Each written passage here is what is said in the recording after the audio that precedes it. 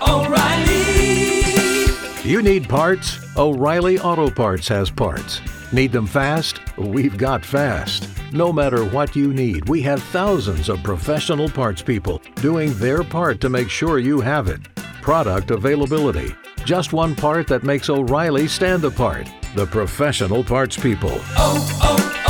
O'Reilly Auto Parts.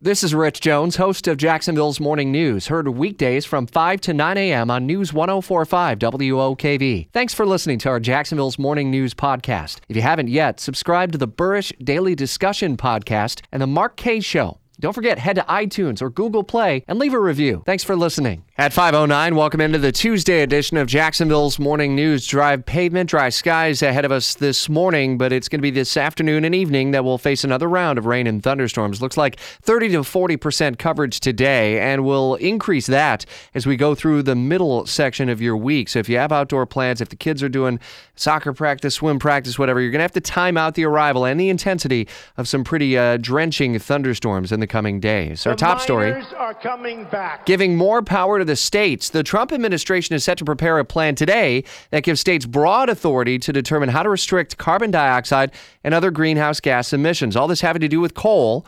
And Brian Kilmeade is going to be on the story starting at 9 o'clock this morning. We understand, Brian, that the president is expected to promote this new policy during a trip this evening to Charleston, West Virginia, kind of coal country in some cases. Right, and get the message out that Senator Manchin's got to go.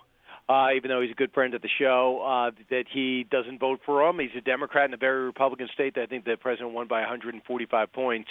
But the plan is expected to let states relax pollution rules for power plants, which means a lot because West Virginia thinks they found a way to burn coal cleanly, and they had the rug taken out from them. Remember, Barack Obama and Hillary Clinton both said their goal was to bankrupt people in the coal industry, and basically we're sending it over to China. And now the president says, no, we could do it here. He also is pushing for back to nuclear energy, too, and pushing Energy Secretary Rick Perry to push forward with that. Does this have an election impact, perhaps, in maybe some primary states and or leading up to 11 weeks from today, the midterms? Yeah, it's also a check the box. I mean, by the way, we're going to bring coal back. By the way, we're going to move the embassy. By the way, we're going to get that wall going. You got $1.6 billion. We're going to cut taxes.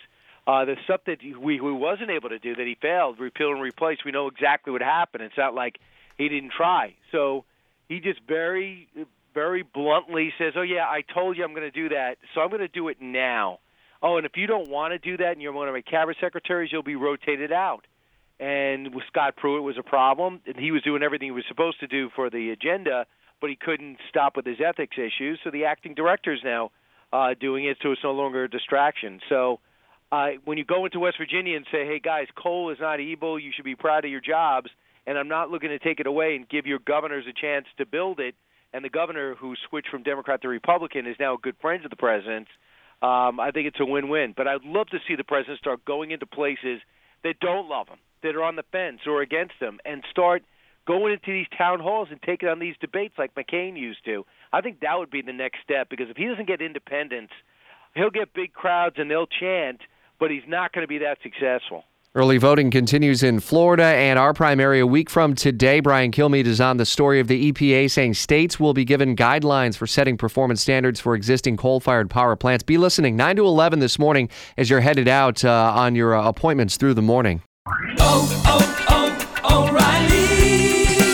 You need parts? O'Reilly Auto Parts has parts.